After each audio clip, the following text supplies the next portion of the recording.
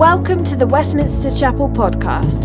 For more information and to support our mission to London and beyond, please visit westminsterchapel.org.uk. Like newborn infants, long for the pure spiritual milk, that by it you may grow up into salvation. If needed, you have tasted that the Lord is good. And as you come to him, a living stone rejected by men in the sight of God, chosen and precious, you yourselves, like living stones, are being built up as a spiritual house, to be a holy priesthood, to offer spiritual sacrifices acceptable to God through Jesus Christ. For it stands in Scripture, "Behold, I am lying in Zion, a stone, a cornerstone, chosen and precious. Whoever believes in him will not be put to shame." So the honour is for you who believe. But for those who do not believe, the stone that the builders reject has become the cornerstone, and a stone for stumbling, and a rock of offence. They stumble because they disobey the word, as they were destined to do. But you, a chosen race, a royal priesthood, a holy nation, a people for his own possession, that you may proclaim the excellencies of him who called you out of the darkness into his marvellous light. Once you were not a people, but now you are God's people. Once you had not received mercy, but now you have received mercy.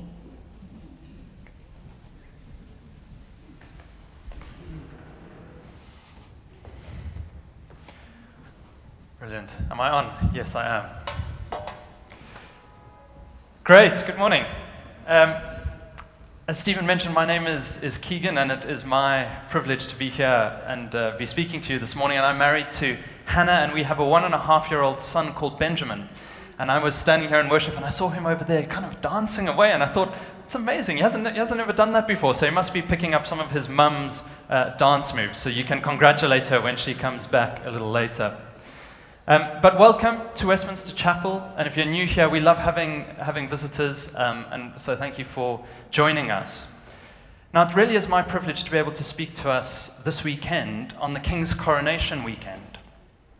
And you might have noticed yesterday that Justin Welby, when he kicked everything off, spoke about how this was a time when the King was being set apart or consecrated for this act of service to the UK and the territories beyond.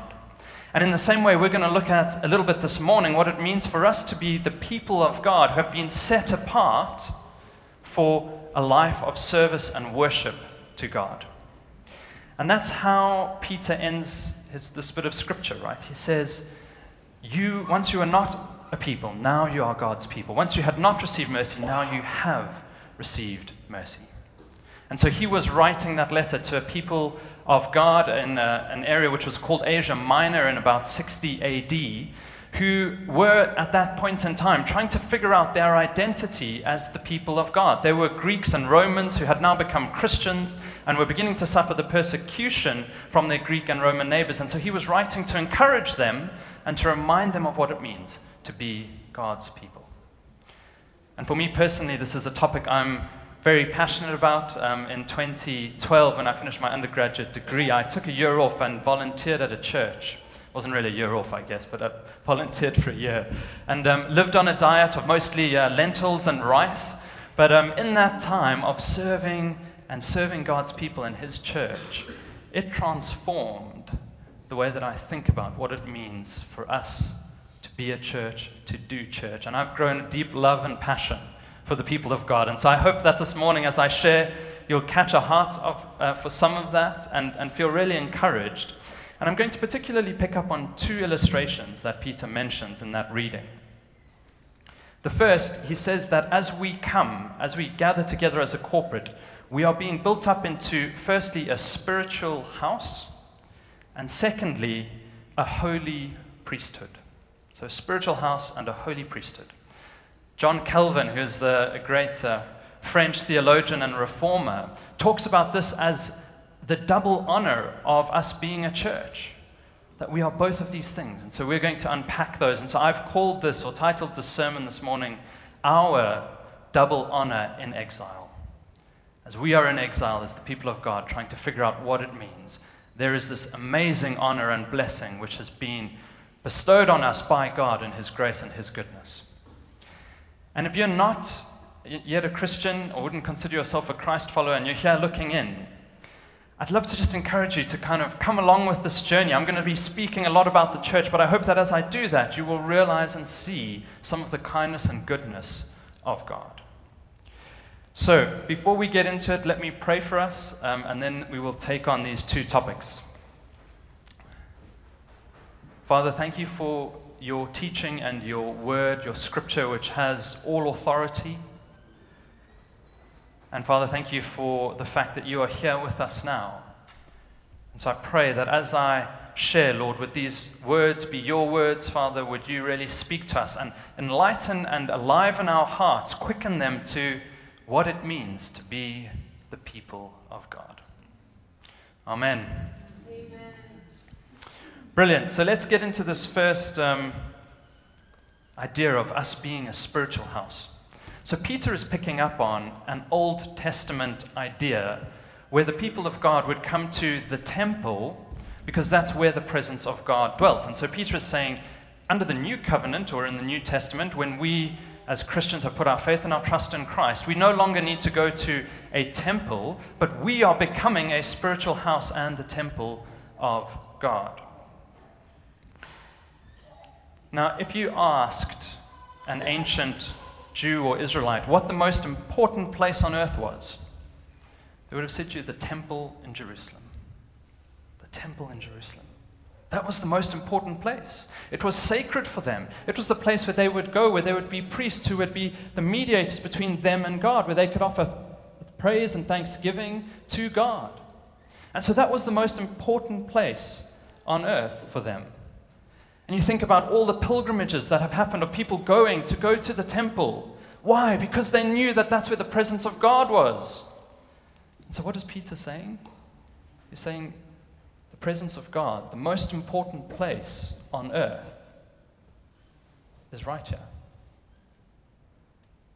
It's when you and me and fellow believers gather together that we become the temple of God. Amen. Friends, this is holy ground when we come together. I think we often underestimate what exactly is going on when we gather together as the people of God. This is the most important place on earth. Now, there are a few important things we need to know about this place.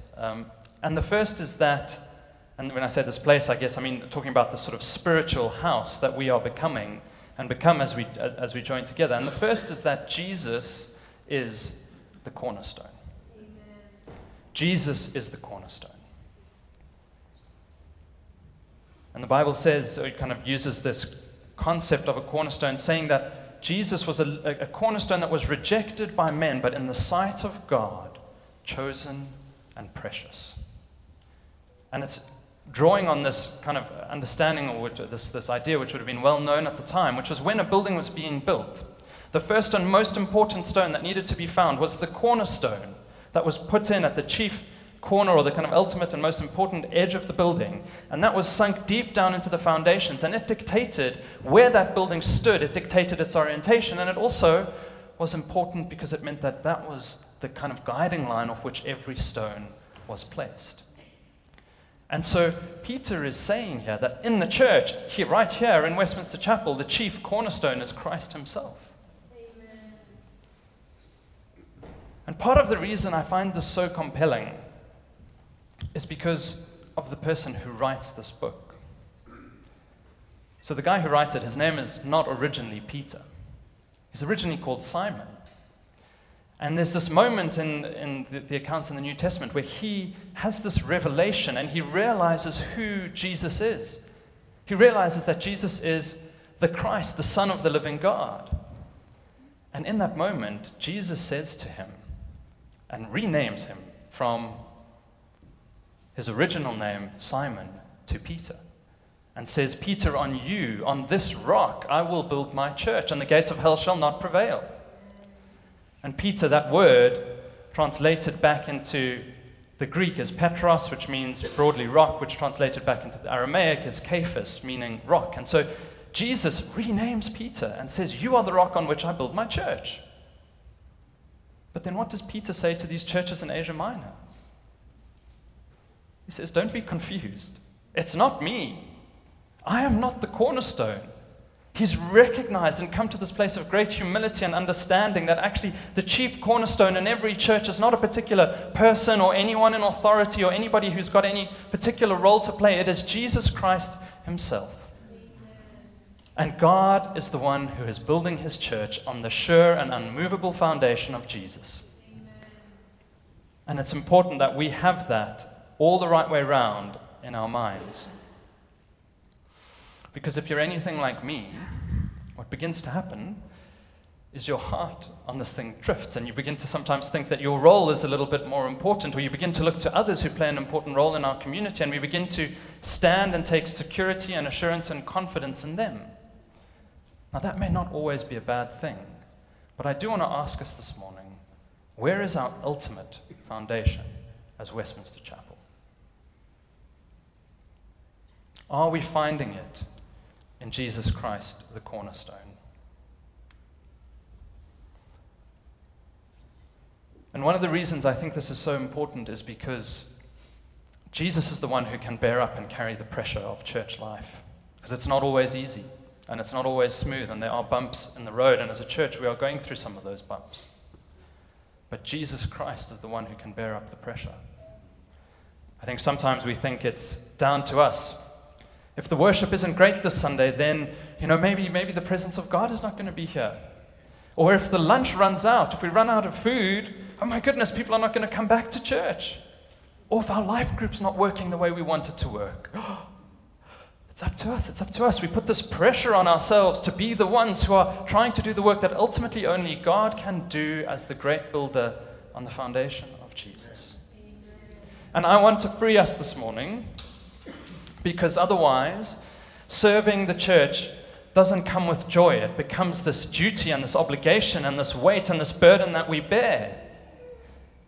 And it shouldn't be like that. It should be a joy. We should do it not out of duty, but out of joy and out of service and worship to God, that we contribute, that we're involved in serving teams, that we welcome people at the back when they come in, that we help out in the cafe, that we do the tech, that we join a life group or lead a life group. It should be done out of joy and out of an overflow of gratitude. Not duty, not obligation, not pressure, not because we think that we are the ones holding it all together. And so I want to remind us this morning not to stand a foot, one on the rock of Jesus and one on something else. One on making sure we're the right life group leader. One on making sure we're coming on a Sunday. One on making sure kids ministry works. Now, don't get me wrong, these are all great and good things, and we should be engaged and we should be doing them. But we should be firmly rooted on one stone, Jesus Christ. Amen.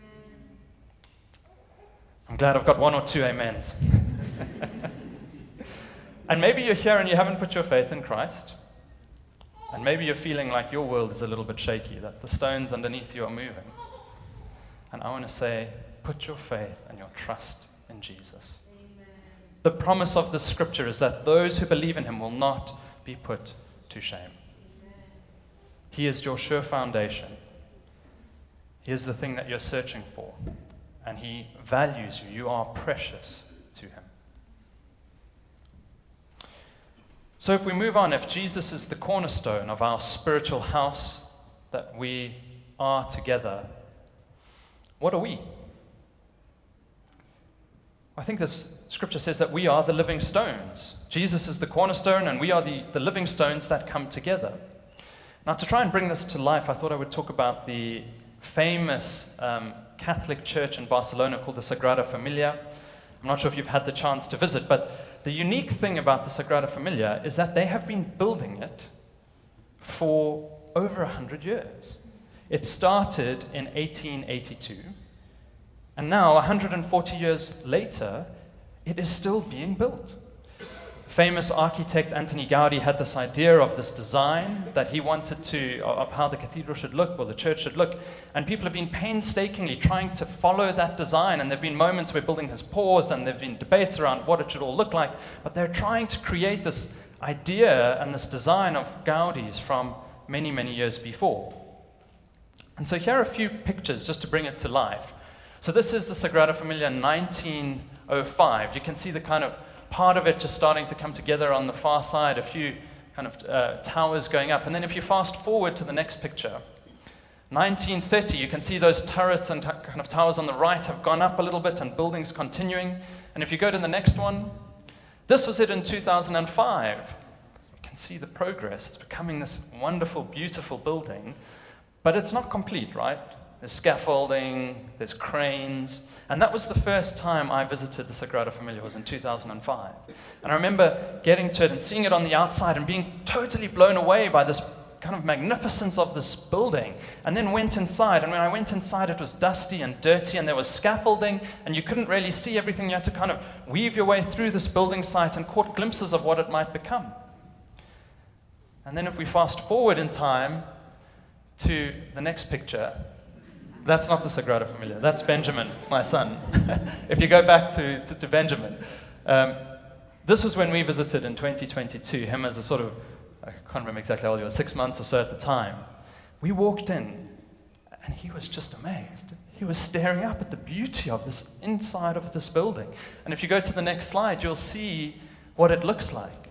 It is like nothing else, if you have not visited, that you will have seen in terms of church buildings and architecture. This beautiful kind of glow of color coming through the windows that have been designed to sort of on the one side show the Passion of Christ, this kind of red and yellow light coming through, and this beautiful design that's all based on nature and tries to sort of imitate this forest going up. It is a fantastic building. And if you go on to the next slide, this is what it looks like now on the outside. It is amazing. And I use that picture because it is a little bit like what is happening here. Firstly, because God is taking each of us as living stones to build us and bring us together, to make us the temple and the house of God. And the Old Testament tells us that it's not about the building, right? The beauty of this church has got nothing to do with the physical place in which we meet. It's got to do with you and me and all of us coming together, bringing the gifts and the talents, the things that are valued and precious to God, and playing our role as a church community, and that in this place, God's presence will be here. Amen. What is more beautiful than meeting the King of Kings, the God, the one who created us, our Maker? The Sagrada Familia is beautiful, but it is not the same as the beauty of the church. And so us coming together in Christ become the very dwelling place of God. I think the thing that's important in this illustration is that we're not just stones, we're living stones. And what that means is we have a tendency to roll ourselves out of position, right? God puts us in one place and we want to roll out a little bit. And actually we need to cooperate with God, Michael Eaton says on this passage. That's our role in this place, is to figure out what will God have us do in the church? And what is our role, and what do we play, and how do we make sure that we stay rooted firmly on the foundation of Jesus Christ, our cornerstone? And when we do that, we become this dwelling place of God. And in Ephesians, a similar scripture says that, talks about the church as being fellow citizens with the saints and members of the household of God, and that in Him, in Christ, you also are being built together into a dwelling place for God by the Spirit. Amen. What a great honor we have as the church. That's why Calvin talks about this as the honor. That the place that, think about how many people, how many different civilizations across all of history have been searching for purpose and meaning, have been looking for enlightenment, have been carrying out these pilgrimages to go and to find God. And yet He's here. He is here. Amen. God, by the power of His Spirit, is here in His church. And there is no more beautiful place in the world, there is no more important place for us to be than with the people of God. And so what a wonderful privilege to come, to join together as God's people. Now that brings us to the end of the spiritual house bit. Now I hope you're not too metaphored out at this point, because there's another one coming, I'm afraid. Peter goes on to mix his metaphors and says that we are not only these living stones in the spiritual house of God, but we are also a holy priesthood. And this is the second honor that we have as the church. We are becoming, when we come together, we have been made a holy priesthood. I mentioned at the beginning the kind of king being set apart. We have been set apart as a holy priesthood, as a people of God, to offer service to Him. So in the spiritual house, we're not only the building, but we are also the priests that are operating within it to bring praise and worship to God. And what does he sort of mean, Peter? I think it's important that we get the context a little bit on exactly what these priests were all about in the Old Testament. Well, ideally, or kind of at the beginning, there's this promise that all of us are to be the priesthood, or all of the chosen people of God. But the people of God are not that good at being obedient. And so what ends up happening is that we have the subset of the Jewish people called kind of the Levites, and really them together with Aaron, Moses' brother, and Aaron's sons. And they fulfill a critical role in the life of the Jewish people, because they have been, or they are consecrated and set apart for this act of service in the Old Testament temple. So whenever anything happened that had to do with spirituality or meeting with God or being in the presence of God, it had to happen with the priests. The priests were the mediators. They were the representatives of the people to God and of God back to the people. And so they were core to the spiritual vitality of the Jews. And so what Peter is saying, and in fact, one other thing just to point out, is that part of this role that they played is that they were the ones who could enter into the presence of God, because they had been spiritually set apart. And so Peter is saying that we enjoy similar priestly privileges, that we are a holy priesthood. And there's two of them that I wanted to highlight. The first is that we have assured access to the most holy place. Assured access to the most holy place. Amen. So in the Old Testament sort of temple, there would have been this idea of this most holy place where the Ark of the Covenant, which contained God's presence, had been placed. And to kind of separate the people from that, there would have been two veils or curtains that would have been put in place. And the only person who could go in to the very center of the temple, to where the presence of God really dwelt, was the high priest, who could do it once a year for a very clear and important purpose, which was to offer atonement for the sins of the people of Israel, to keep God kind of happy, as it were, and to offer something in exchange for their lack of obedience. And so that was the sacrifice, and that was this critical role. And what we read about is that, in fact, two of Aaron's sons die when they try to go into the most holy place, and they kind of do it unauthorized, as it were, where, God had not allowed them in. And God says to Aaron, via Moses, don't come into the holy place at any time. Don't come in, unless or in case you die. The consequences were severe. And why were they so severe? Well, because God is the creator and author of everything. He is completely good, completely pure. There is nothing in him that is in any way not good and holy. He is completely set apart. And so anything that comes into that presence needs to be consecrated, needs to be made pure to be able to come in there. And so there was this whole act of ritual cleansing that the high priest would go through in order to come into this most holy place once a year. Now, we read in the book of Hebrews that it says, "Therefore, brothers, since we have confidence to enter the holy places by the blood of Jesus, by the new and living way that he opened for us through the curtain, that is, through his flesh, and since we have a high priest over the house of God, let us draw near with a heart in full assurance of faith, with our hearts sprinkled clean from an evil conscience and our bodies washed with pure water. And so it is all because of Jesus. Jesus is the ultimate sacrifice. He is also the ultimate high priest. That he was the sacrifice once and for all, that you and I, as the church, can enter into the most holy place. The privilege that was reserved for one person amongst the Jewish people for one day of the year is now ours. At any point, at any time, that we get access to the most sacred place and presence of God because of Jesus. And so we read about in the New Testament that this veil in the temple was torn in two when Jesus was sacrificed and at his death. And so he has opened this way. And so we come with confidence and assurance because we know it's not about us. I think we often have this problem, don't we? We come to church and we think, well, I'm not sure if I really can go to church or join life group because my life doesn't always look quite the way that it should. And we want to clean ourselves up a little bit and make sure we're doing the right things. Or we think about, oh, I haven't really had such a great week. I haven't spent as much time with God as I would want to. So therefore, I've got to kind of do something first before I can enter into his presence.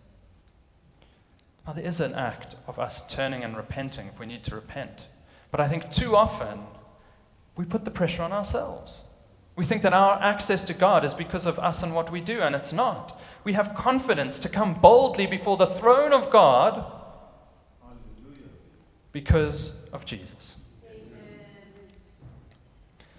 And so I want to raise our expectation, church. When we come to church, we are coming to the most sacred place on earth, the most sacred part of the sanctuary because of everything that Jesus has done, and that we have access to God and his very presence. And so we should expect the most intimate realms of spirituality right here in our church when we come together. Amen. And the second thing that I want to point out about these being a holy priesthood is that we have assured acceptance of our sacrifice. So just to rewind, I mentioned two of Aaron's sons who went into the most holy place, who offered a sacrifice which was not authorized by God and therefore not accepted, and they died. Now, what we are told here is that our sacrifice is acceptable. But this is a bit confusing, right? Because I've just said that Jesus is the ultimate sacrifice. So why do we need to actually make sacrifices? What are we talking about here? And I think what Peter is getting at is he's getting at these spiritual sacrifices, as he calls them. There's no need for us anymore to go and to sacrifice any animals. Jesus has done it all.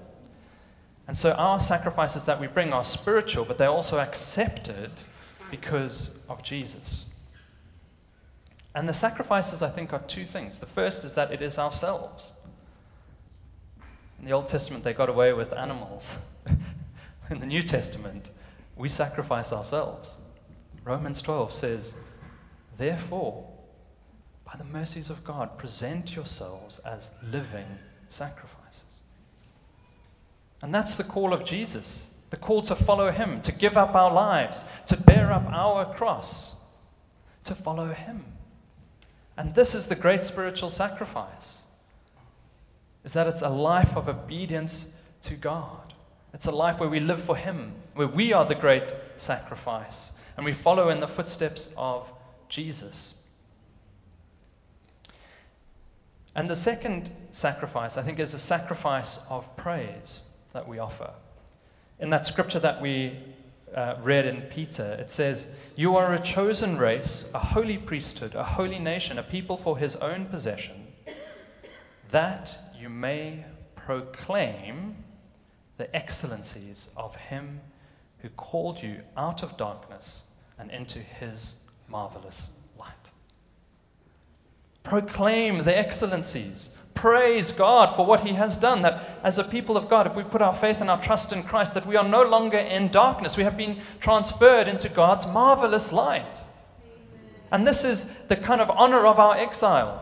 We're not in darkness anymore. We're in light. We live with God as our King, the one who gives us instruction, the one who guides us, who leads us, who cherishes us in the role that we play in his church.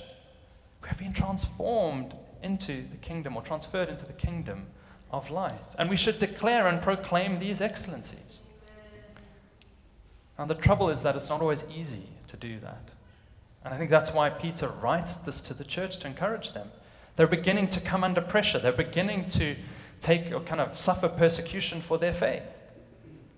And I think that leads us sometimes to not always want to praise God or not always find it easy because we have questions about God and is He good and where is He and all of these things. And I want to encourage us this morning that it's okay to have those questions. And we do need to work them through, but actually it shouldn't stop us from praising God. And that's why sometimes it is a sacrifice. We don't always feel like it. We don't always have it all figured out. But that's the spiritual sacrifice which God is calling us to make.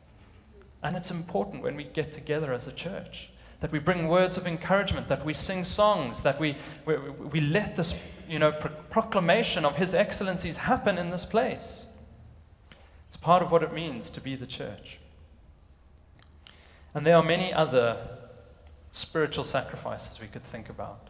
The prayers that we pray, the acts of charity, our giving, our looking after the poor, after the marginalized, our love for others. So many of these things are our spiritual sacrifices. And the thing is that they are acceptable and pleasing to God. I want to sort of bring to a close by reading a quote from John Calvin. You guys have got a lot of John Calvin, but you'll get him in black and white this time. I thought I'd mix it up. And if I could ask the band to come up, I want to just read what John Calvin says about the acceptability of our sacrifices. He says, but the Apostle Peter adds, through Jesus Christ. And so there is never found in our sacrifices and what we bring such purity that they are of themselves acceptable to God. Our self-denial is never entire and complete. Our prayers are never so sincere as they ought to be. We are never so zealous and diligent in doing good, but that our works are imperfect and mingled with many vices. And that's true, right? And we know it often. Our prayers don't always feel the way that they should. We don't always feel that we've got the power. We maybe don't always pray as much as we should. They are mingled with many vices. But this is the good part. He says, nevertheless, Christ procures favor on them. Christ procures favor on them. Then Peter here obviates that want of faith which we have respecting the acceptableness of our works when he says that they are accepted, not for merit of their own excellency, but through Christ.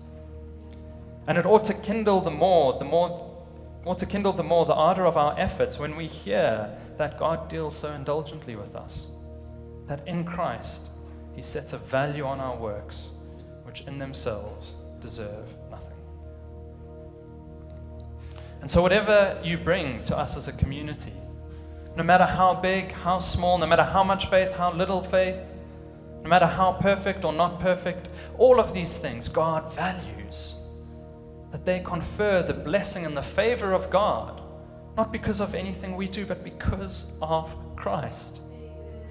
It is the great thing that we have, the privilege that we have, that whatever we do and we bring to God in service to Him, no matter how imperfect it is, God will look down on that and be pleased. So I want to invite us to stand. We're going to go into worship.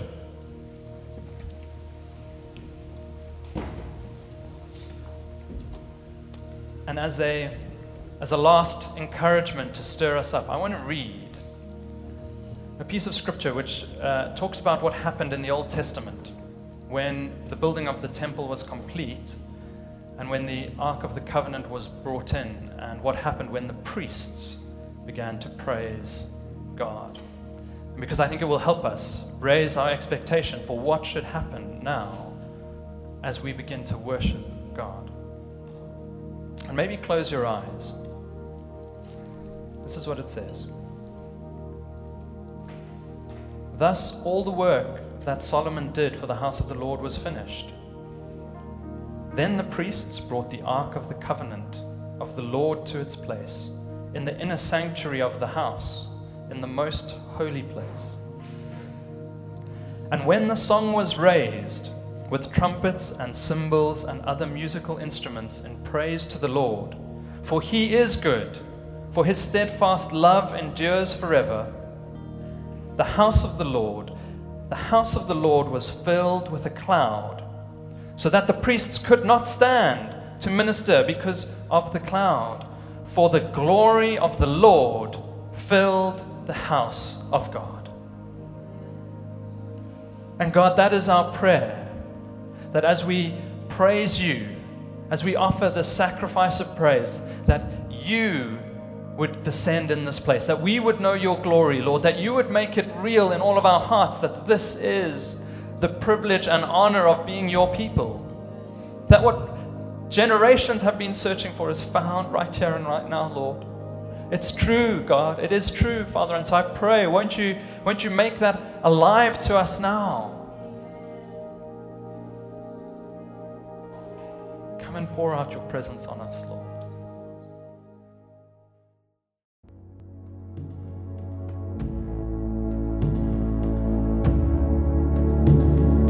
Thanks for listening to sermon audio from Westminster Chapel.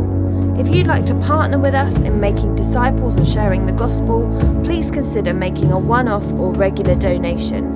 Visit westminsterchapel.org.uk/giving to find out how.